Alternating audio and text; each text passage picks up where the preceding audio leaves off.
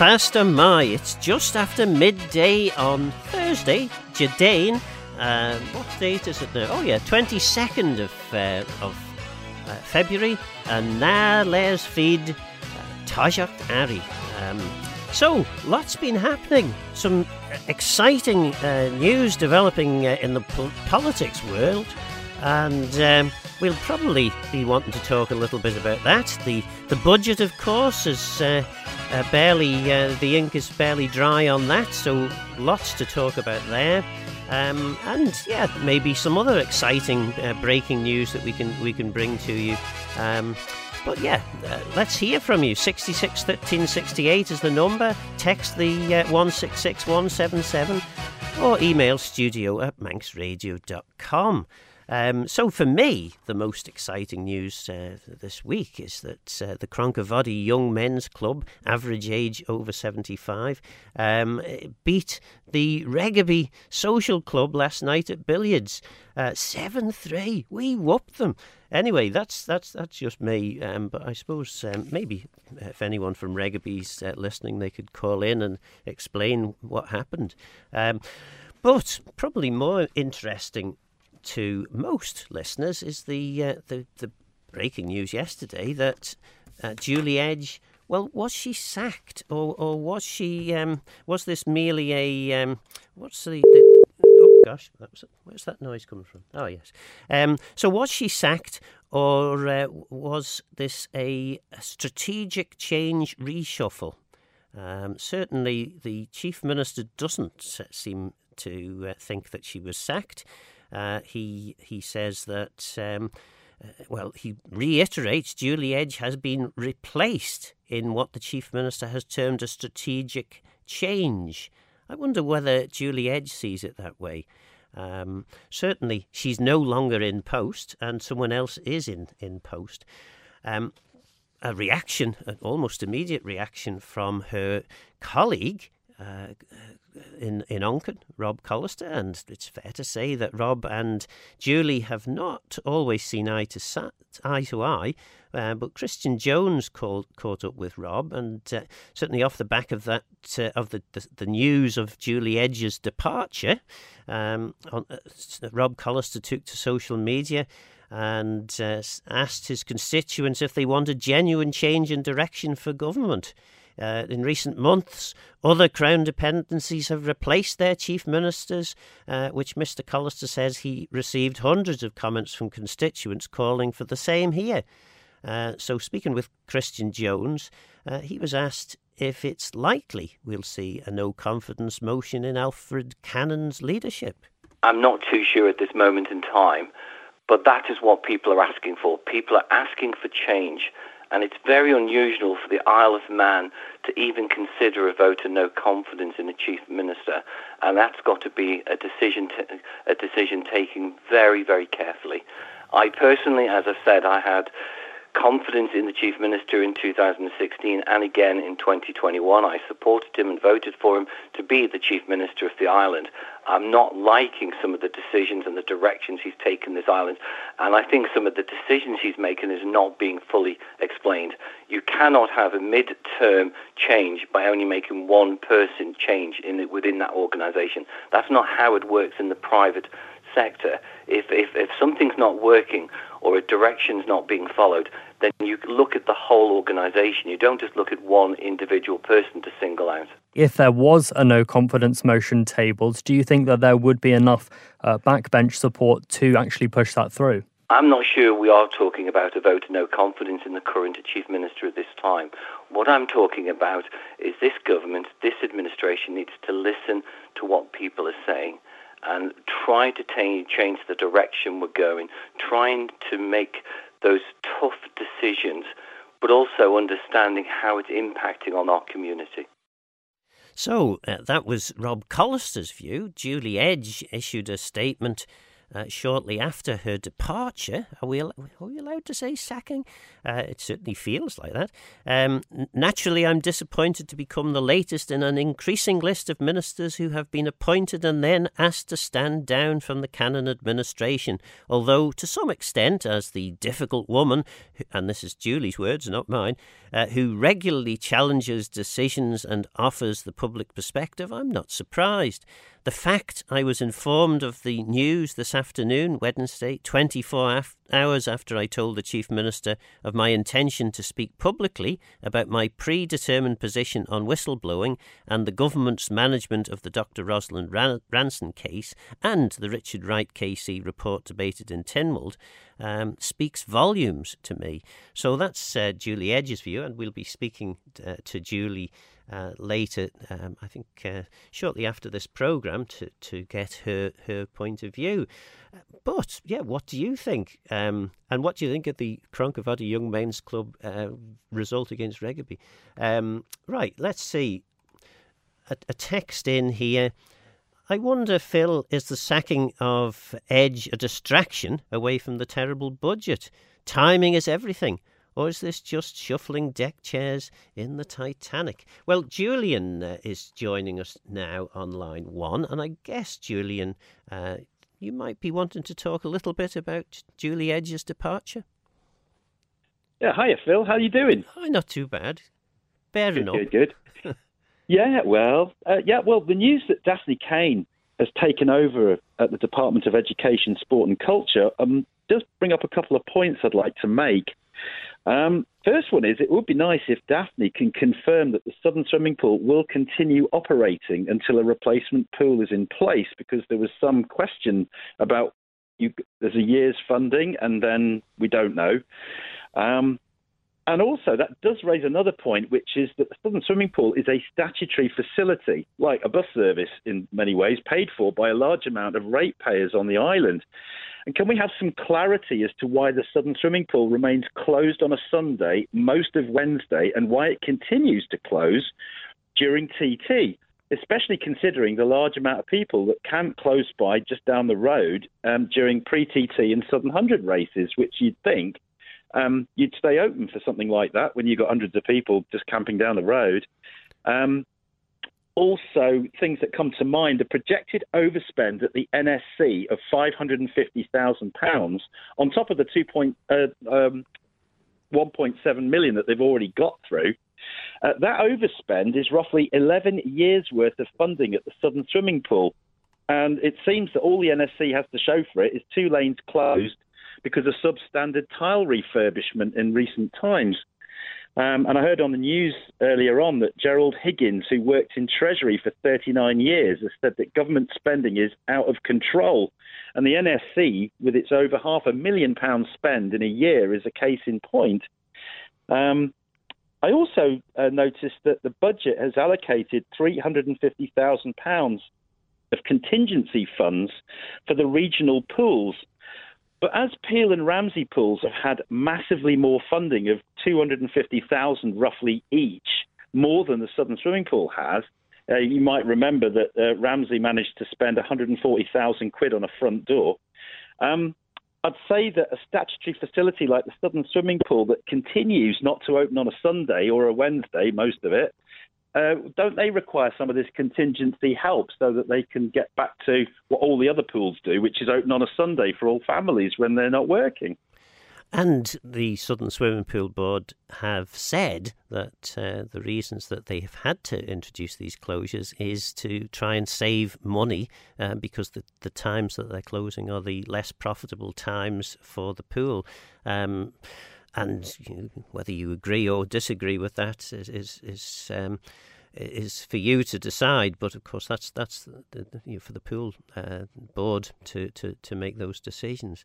Do you think it's unfair that Julie Edge has gone? Do you think it was inevitable? I think it was inevitable. I mean, I don't think she did herself any favours up in Ramsey with the closure of the post office. I think that was pretty unpopular from what I remember. So, I think her statement was talking about she represents the public, but I mean, over 6,000 people and 6 MHKs beg to differ with that one about the southern swimming pool. So I don't know. It's always a shame when somebody has to move on, but on the other hand, it was becoming, I think, it was becoming untenable. You can't just get rid of statutory things like that. I mean, you might as well just say, well, the bus service doesn't make any money, so we're shutting all the buses down. It just doesn't really make a lot of sense. But, in terms of the overspends and all the rest of it, the other thing that's people are interested in is things like, why are the FOI requests, for example, the steam packet, why are they being refused? That's kind of a big spend, wasn't it, on the ferry terminal? And, the boat wasn't cheap either. And it does seem to have a bit of a problem if there's a bit of an easterly wind and not being able to get in. Yeah, and the other big ticket spend is the wind farm up at Erie Staines, the touted one, and that wind measuring equipment, the SODAR instrument, there's no FOIs allowed on the data from how much wind's going on at the moment. And you think, that's a very big spend. And if it's not as described as to how much it's going to earn to get its money back, that's another question. Why is the FOIs being refused on the data from that? So, the steam packet, these are the bigger ticket spends. And Gerald Higgins said the spending's out of control. Why is there not transparency on FOIs for these things? Well, yeah, indeed. Thanks for that, Julian. 2 more callers on the line. So we'll go now to, I think it's Wilf next. He was wanting to talk about the floodplain in Ramsey, maybe, or perhaps you're interested, Wilf, in the sacking of, or is it sacking? I don't know. When someone is asked to vacate their office and someone else goes into their place, what do you think? Is that sacking, or is it just a strategic move by the Chief Minister? What was that? Hey? Yeah. Well, you tell me what you want to talk about. No, I was just asking about... It was the floodplain. Yeah. The floodplain where they're talking about building houses in Ramsey, and I'm reading the paper here in front of me, and it says, homes bid on the floodplain set for approval. So it's nearly pushed through, and it's getting tried to be pushed through by the chief planner, planning officer said, Mr. Laird. I've never heard of him, but I don't know, is he a new man or what, or I don't know. Not a name I'm familiar with, sorry. Yeah. So obviously he's not familiar with the area, but I am, because I've lived here all my life. And the thing is, it says exactly what it is. It's a floodplain. Now, the thing is here, it says that they want to build a spine road. Now, that does in effect, a barrier to keep the water out. Now, also, you see, being a floodplain, it's also a drain plain. Yep.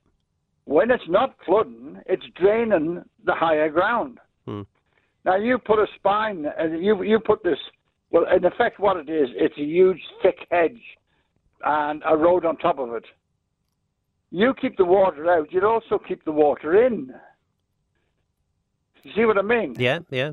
Well, it's draining the inside. That water can't get out anymore. Certainly in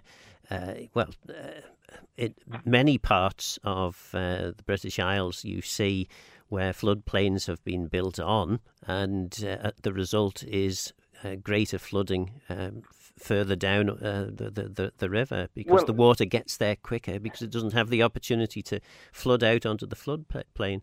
Yes, well, but the other thing is, it says that outside the barrier, the houses will be built on stilts. Right. Can you believe that? Like, do they think we're in Africa or somewhere? Well, you know what I mean? People's going to... what do they have? Rowing boats tied up at the door, or what? I don't know. Well, but, it's an interesting way of adapting to potential changes in the weather, certainly. Well, the thing is, though, you see, you keep the water out of one place, which is the floodplain, then it's got to go somewhere else. Nothing stops the sea. The sea comes in twice a day, every day. And then when you get heavy rain as well, that's when we get the floods. Now, I've seen it coming down. I've seen the Glen Alden River burst its banks, and then the water come through the power station, round the corner, and all the way down Gardener's Lane, 18 inches to 2 foot high. And that put everywhere. I've led horses off the field that Dandar has already built on up to the bellies in water. Yeah, and that's the high part of the field. So let's just forget that for a minute. You stop it going in there, the river's swelling up and it can't get into that floodplain, then it's got to go the other side. And those houses the other side have already been flooded many times. Yeah, right. And they put all sorts of barriers and things up to stop that. Well, I mean, it's just... It's absolutely crazy. And I mean, there's a petition being established, I understand, by one of the commissioners. Lamara, I believe, was on this morning. I didn't hear it, but Lamara Crane was on this morning. She's gotten this petition up, and there's 600 or 700 signatures on already. I can't put mine on it because I'm not online. Right. Oh, well. I can't sign my name with a pen. Yeah. That's all I can do, you see. Ah, well. But I told her last night that I'm with her on this one. Yeah, yeah. Normally we don't see eye to eye, but on this one night we do. Great. Okay, we'll have to go because there's loads of people wanting to get in, lots of texts coming in as well. But thanks for that, Wilf. I think we should probably take a break before hearing from Howard.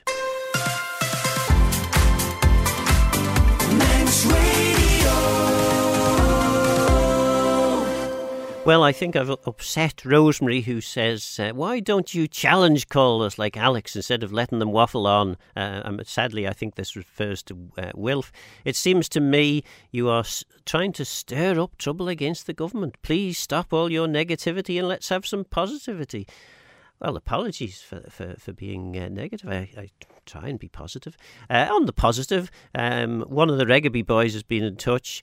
Phil, some of the games last night was close in the billiards. So, yes, okay, fair enough. Right, where are we on now? We have on line 2, I think, or is it line 1, Josh, who is the developer of the Sulby Riverside project, I understand. Hi there, yes, how are you? Good, thanks, yes. Yes, I'm just calling in about the sort of last call that's come in and also a bit of the sort of news that's been around this week on petitions and so on. So just in the first case, the flood risk aspect, the gentleman called in. There's a huge amount of information about flooding. This has been modelled by the absolute top guys in the field to demonstrate how we are actually bettering the flood situation. We're not just doing it for our site, we're doing it for the whole town. What you have to realise is this scheme is being built on an island. The island has multiple areas of water by the nature of being an island, and half the town is already built on a floodplain. That's just the nature of it. This is all about the management of water. So we spent extremely high amount of money on showing how, or designing this so that it would make the whole area better and build a barrier for town. So I find it frustrating that someone is able to call in. They're not online, so they don't really have any access to all of the information, and they're just sort of going off hearsay of what their opinion is. But it's spreading untruths, which isn't very helpful when there are hundreds of pages of reports around flooding, modelling this flooding over hundreds of years and very one-off circumstances to show that this isn't an issue. In terms of building on stilts, it's not exactly how it sounds. It's about raising and having, undercroft areas that allow people to exit anywhere where the flooding can happen without it having any impact, if that makes sense. And that's on aspects of the building that are happening closer to the riverside, whereas there's a lot of it that's happening way away from the riverside. So the flood risk, it has to be looked at on the documentation that is extremely professionally done, and you'll see Backer, the architects on this, have designed things internationally. And not only that, we're spending a huge amount of money and investment on the area to bring this information to the island, which allows them then to take this as a precedent on other places of the island. So that's the first aspect, which is just the flooding, if you want me to go into anything else in more detail on that. So, there is no doubt that the area is a floodplain. It's an area of salt marsh that is relatively rare habitat on the Isle of Man. Are these not some? Do the people of Ramsey not have some justification raising concerns about the potential loss of these areas? So in terms of the flooding, no, there aren't any concerns because, as I say, we've modelled it out on hugely, unlikely flood events, and everything is actually bettered than it is now. So that's the first thing.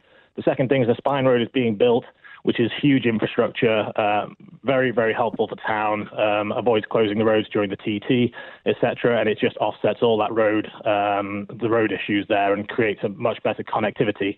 The second part is talking about the salt marsh areas.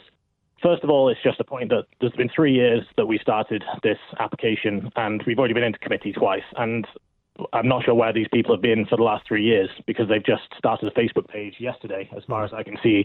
And we've been open to discussion with every party. We've amended the planning application to suit all parties, but every time there's a committee on a Friday afternoon, we have quite coincidentally, we have people coming out of the woodwork with various questions they want to ask. And I just need to say, all this information is there, extremely professionally done for people to review. And it's hugely frustrating. And it's basically putting a rubber stamp on not only the island, but on Ramsey to say, do not invest here because we will make it, it's ethically been extremely difficult for us because who's coming and making comments at 4:30 on a Friday before committee on a Monday? That's happened twice now.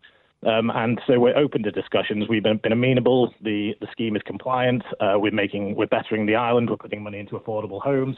We're putting money into infrastructure. We're not going into the greenbelt area, which is the other option is just a local developer can go and build very boring boxes on the greenbelt and go out of town. So all these things, this land is zoned to be built on. And it's zoned for a reason, and we're doing all of the consultations and have done all the consultations and put it in the public sector for them to have comments on. The latest of a petition of us building on the salt marsh, again, is just simply untrue. We're not building anywhere near the salt marsh. We're actually creating a much betterment of the area so that people can actually have more access to these natural areas that are currently largely unused. And the zoning of the site can be used for commercial. This could be an industrial estate, really, and there'll be no access to any of those salt marshes, etc. So it's just untruths being spun. But fortunately for us, the planning member and the committee have been very good at just looking at the facts and looking at the documents and the executive summaries we put forward, while all this noise is going on that is way, way, way late in the day, which is ethically quite unfair for investors. And also simply based on things that aren't fact.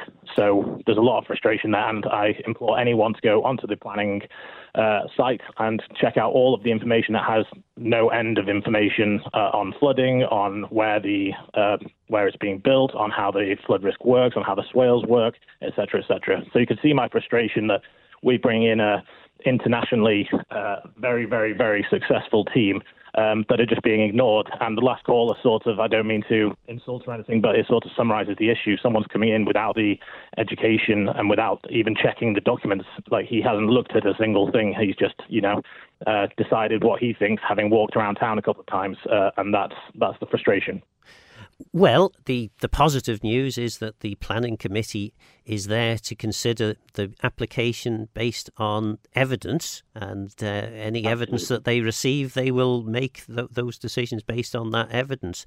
I think it's not unreasonable, though, for people in a local area to be given the opportunity to make their views known in relation to applications, or do you think that is unreasonable?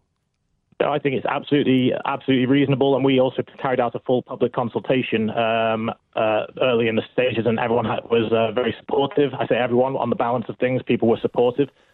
So we've been through a public consultation, and there's also been years during the process where people have been able to have an opinion, but you would also understand that when we're in committees and all the documents have been presented and we're about to make decisions, all of these last minute, arriving after the first committee, even this could have been decided potentially a couple of weeks ago, and this petition would have not seen the light of day.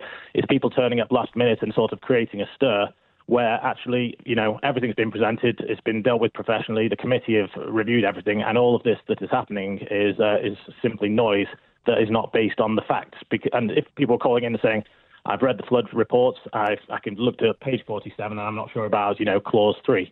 That sort of we would take those more seriously, but it's not. It's just, I completely understand locals should have an opinion, but we've been through the process and there's a timing for the opinions, and I just wish it was based on the facts that are presented rather than, just hearsay, etc.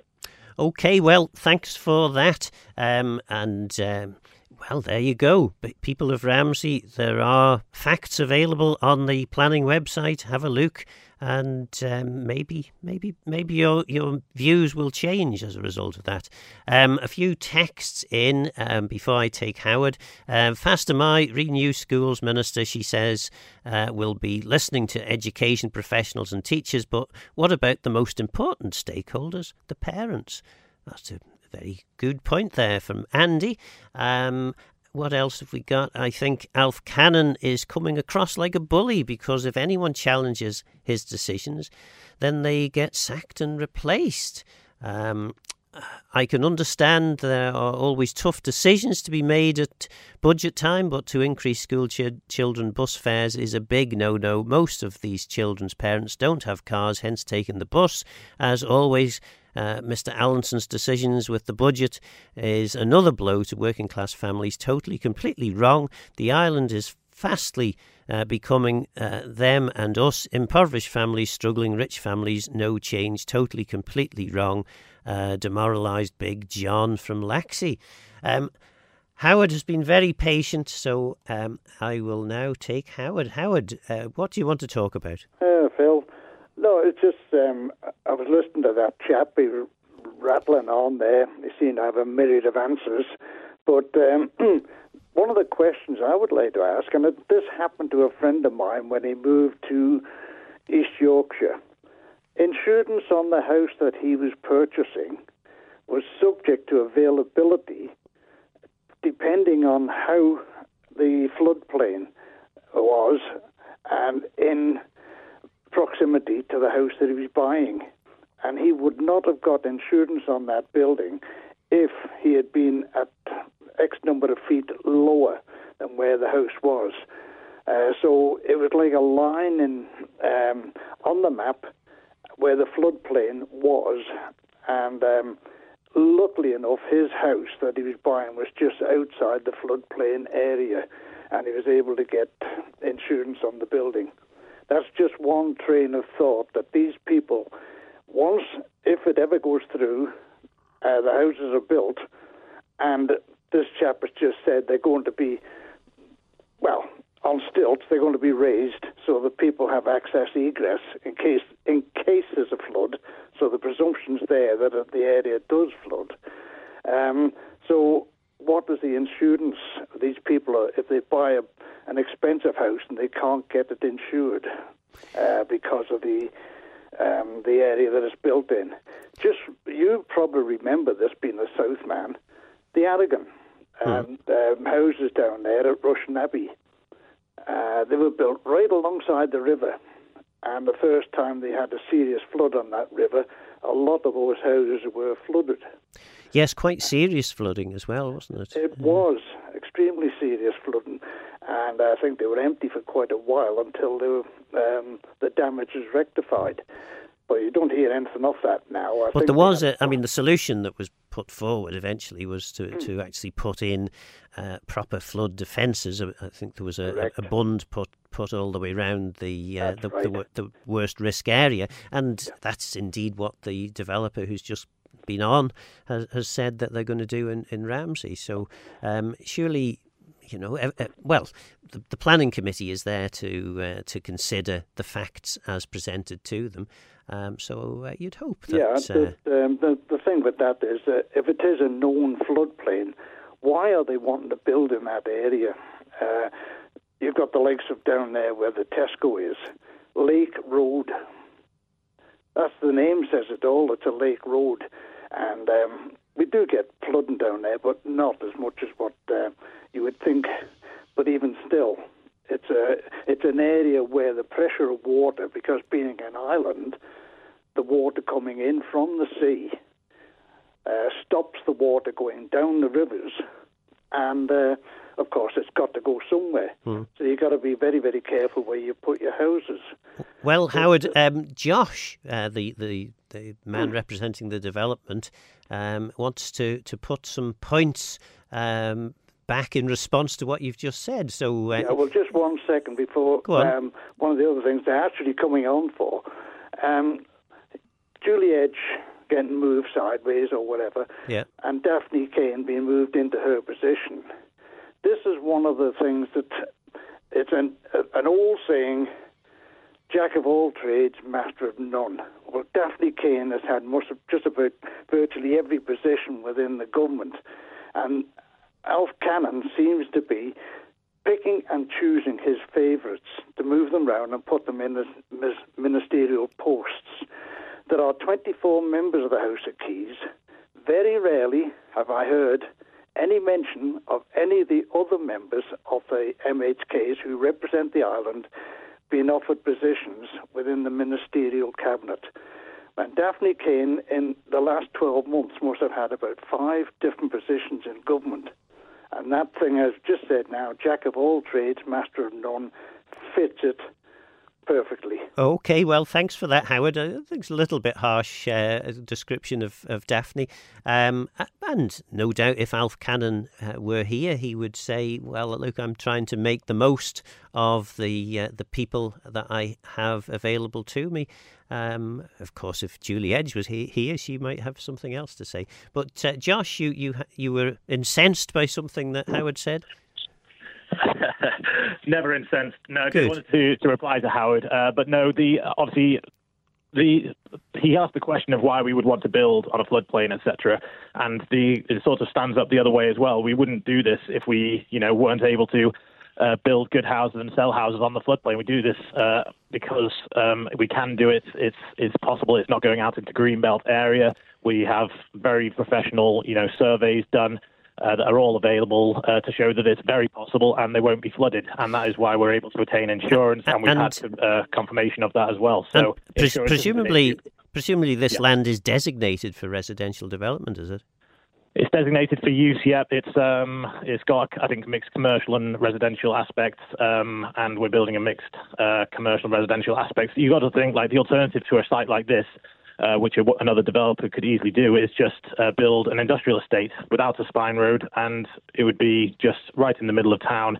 And I don't think that's the most appealing way. And you see these riverside developments that happen in multiple places that are absolutely fantastic, and people love living riverside. And if it can be done safely and effectively and professionally, then they're fantastic places to live. We're not developers that want to come in and build boring boxes in a field and take up greenbelt. This is designated land right in the middle of the town where infrastructure can be given, and you get to live by a lovely riverside with a nature reserve next to it.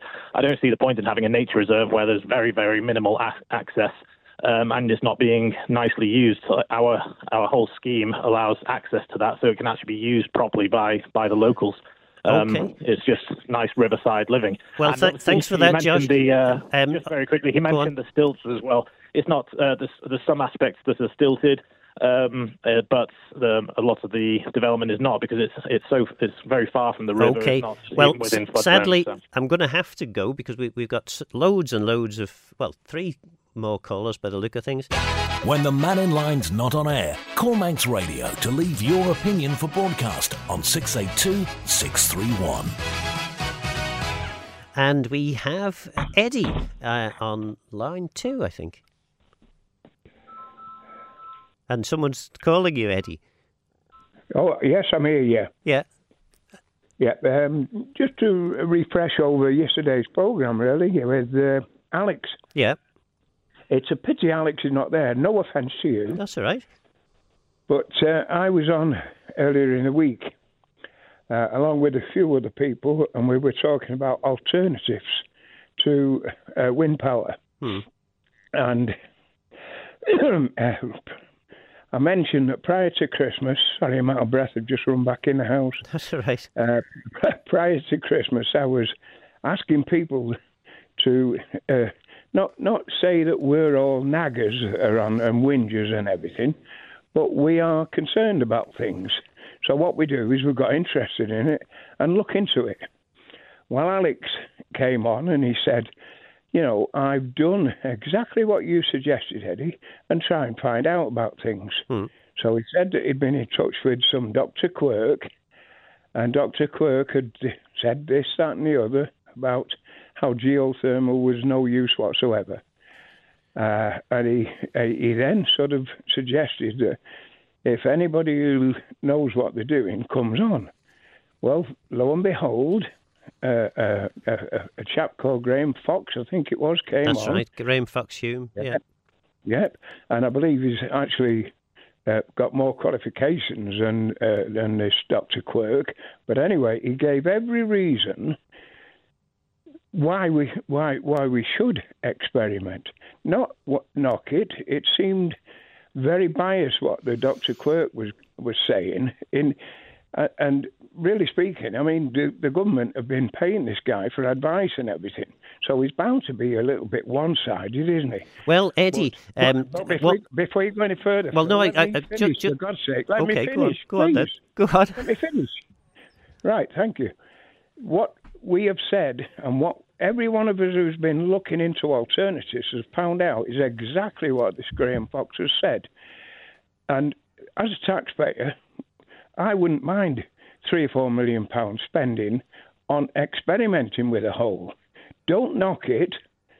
What we've already done is we've said to the government, we think that the wind farm is just a born loser. From the minute go, everything about it we have found out is wrong. So is every other country in the world. Let's try something different. Let's halt what the stupidity is at the moment of spending up to between 700 million and £1 billion on wind. And when we've got it, we're going to need something else as a backup. So, yeah, the geothermal, as far as I'm concerned, did a really good job.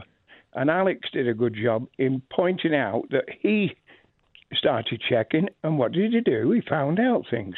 So everybody wants to do the same. Well, what I was going to try and say is that Alex has also been doing a little bit more digging, and he's joining us in the studio. Hello, Eddie. How are you? No, Eddie's still there. Yeah. Anyway, Eddie, I did do the checking. Just to challenge your point that Graham Fox-Hume, who was on yesterday, the man I was referring to was Dr. David Quirk, who actually has more experience. The gentleman he's a previous senior geophysicist as well as a geologist at Shell, Maersk, also Burlington Resources, and he's done a number of drilling projects. And he did reply, bearing in mind that the comments that Graham Fox-Hume made yesterday, it would take 1.5 years to reach the depth of 5 to 6 kilometres. In terms of doing this drilling. The cost of the drilling rig, the cement and steel needed to complete the borehole would cost around 100 million. That would not include the cost of the specialised power plant that Pulrose is not suitable for. There is actually more than 20 successful boreholes needed to provide the same power as Pulrose power station. Some of the boreholes would not work and the power would be dwindled over time because single closed-loop geothermal boreholes, they're only at the experimental stage at the moment. This is why Cornwall's project of about 45 million is currently on hold. So even if a pilot project was successful, less and less heat will be produced over time because the rocks cool down. Heat conduction is obviously slower than heat extraction. Therefore, for the first year, we might produce about 2 megawatts of power. The second year is 1 megawatt, and the third year probably around about 0.5 megawatt. So that's the feedback we've had from an expert who's got experience in the actual production of this. So no matter how much people might want this to happen, I think the point was, Eddie, that instead of reading stuff off possibly the internet, I went to someone who's got experience in the industry, and possibly these are the people, the kind of people that the government has gone to first in order to get clarification and say, well, maybe wind power is the way forward that is affordable, that will be cheaper than experimenting with £100 million. Well, hasn't this actually brought my point exactly what I'm trying to say? The minute you start questioning things, you find out a lot of things. Now, what we've ended up with here is one fella saying one thing to you, which which is going to bring on this other guy again to say, look, yesterday he said there's 700 of them working all around the world. So we've got this conversation going now, haven't we? And surely one of them is actually telling the fib or exaggerating things is a better way of putting it, isn't it? So let's give this Graham Fox a chance again to come back and like you've just said, it doesn't work. He's actually telling us it does. So, but the question is, are you going to be happy to spend 100 million on experimenting on that? Because that is what the state is from the industry, not from someone who's a geologist, but from someone who's worked in the industry of providing these. It can work, but it will cost you a lot of money. Well, he said yesterday it would cost between 6 and 10. And he's not worked in the industry. So that's a big difference, isn't it? Yeah, from someone who's worked in the industry and someone who hasn't. Yeah, but this Graham Fox says he has worked in the industry. Not in the drilling industry, no. Well, sadly, I'm going to have to pull this to an end because we've got 3 more callers and we've got the conversation going. But lovely. yeah, thanks for that, Eddie.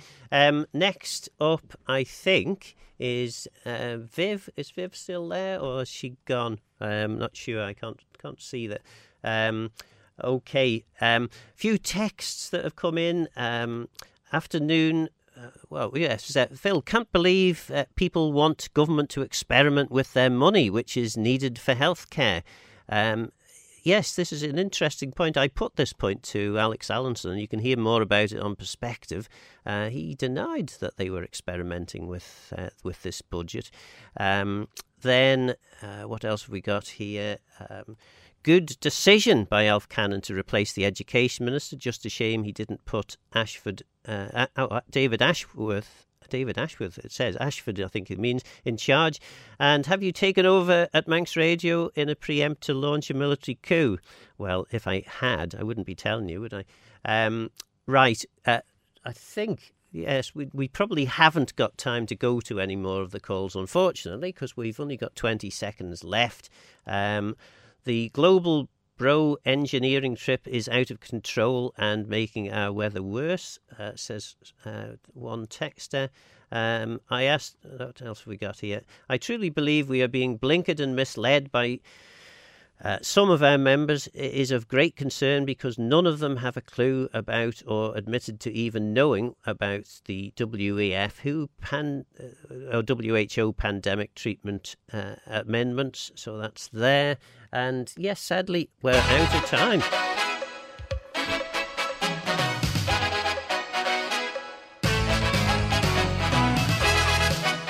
So, yes, apologies for all the callers that we weren't able to get to, and indeed what must be nearly 50 texts and emails into the studio. Loads been going on here. Lots of interesting politics about. Don't forget that tomorrow we have a budget special. The idea or the thinking behind this is we've had a few more days to actually ponder and consider. We also have heard now from all the MHKs as to their views about the budget. It's certainly clear from your views that you've texted in and those that have phoned in that maybe the budget hasn't gone down as well as government might have hoped. But that's it for me. 60 years serving you as the nation station. This is Manx Radio. The Steam Packet Company, as we know it, was formed in 1830 and for over 150 years as an independent company took passengers and freight across the Irish Sea. But in 1996 it was sold to Jim Sherwood's Sea Containers. This, to put it mildly, caused a stir and started a series of transactions over the following years in which the company, seen as a profitable investment vehicle, changed hands. In May 2018 it was bought by the Isle of Man government. In a moment, though, Jim Sherwood's plans for his new acquisition in 1996. First, though, and reflecting Manx concerns, the late Walter Gilby, MHK, who was a director of the packet. I think it will upset a lot of people, and a lot of people, like myself, are very sorry about it, because we would all have preferred the Steam Packet to maintain and continue its 166 years of independence. However, in the circumstances of Sea Containers holding 43% and then obtaining the promise that they could obtain another 15%, there is unfortunately no alternative. Well, our plan is to completely retonnage the company. The steam packet company has 3 overaged ships in its fleet at the moment, and indeed the freight capacity is too little. So we envision replacing all 3 vessels by 1998 with brand new, modern, fast ships. So we should have a very great improvement in the level of service which is provided. Since 2 of the ships will be high-speed car ferries, it will also enable us to develop the market for tourists to the island from Liverpool, Blackpool, Dublin, Belfast.